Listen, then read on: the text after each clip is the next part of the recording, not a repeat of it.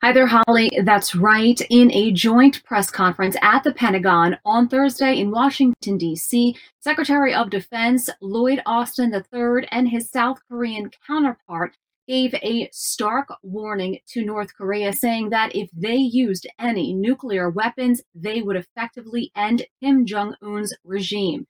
Now, this, of course, comes a day after, on Wednesday, when North Korea fired more than 20 missiles. This was unprecedented amid an extensive joint Air Force exercise that the United States and South Korea had been doing. Take a listen to what the Secretary of Defense from South Korea had to say. Secretary Austin and I affirmed that any nuclear attack by the DPRK, including the use of tactical nuclear weapons, is unacceptable and result in the end of Kim Jong Un regime by the overwhelming and decisive response of the alliance.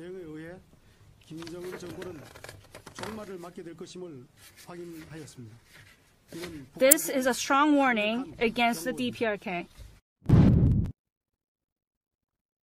Now, the statement also comes on the heels of South Korea media reporting that the North fired off an intercontinental ballistic missile, but one that failed. A concern, of course, is if they would ever put any nuclear warheads on an ICBM. Now, additionally, North Korea has grown increasingly aggressive as these joint exercises have been taking place.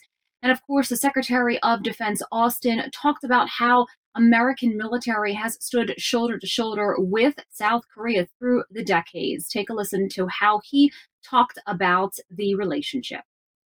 The United States remains fully committed to the defense of the ROK, and our extended deterrence commitment is firm.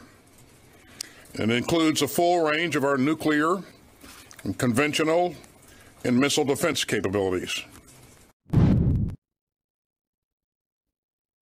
Now, the South Korean Defense Secretary is in Washington, D.C., meeting with his American counterpart at the Pentagon for the 54th security meeting.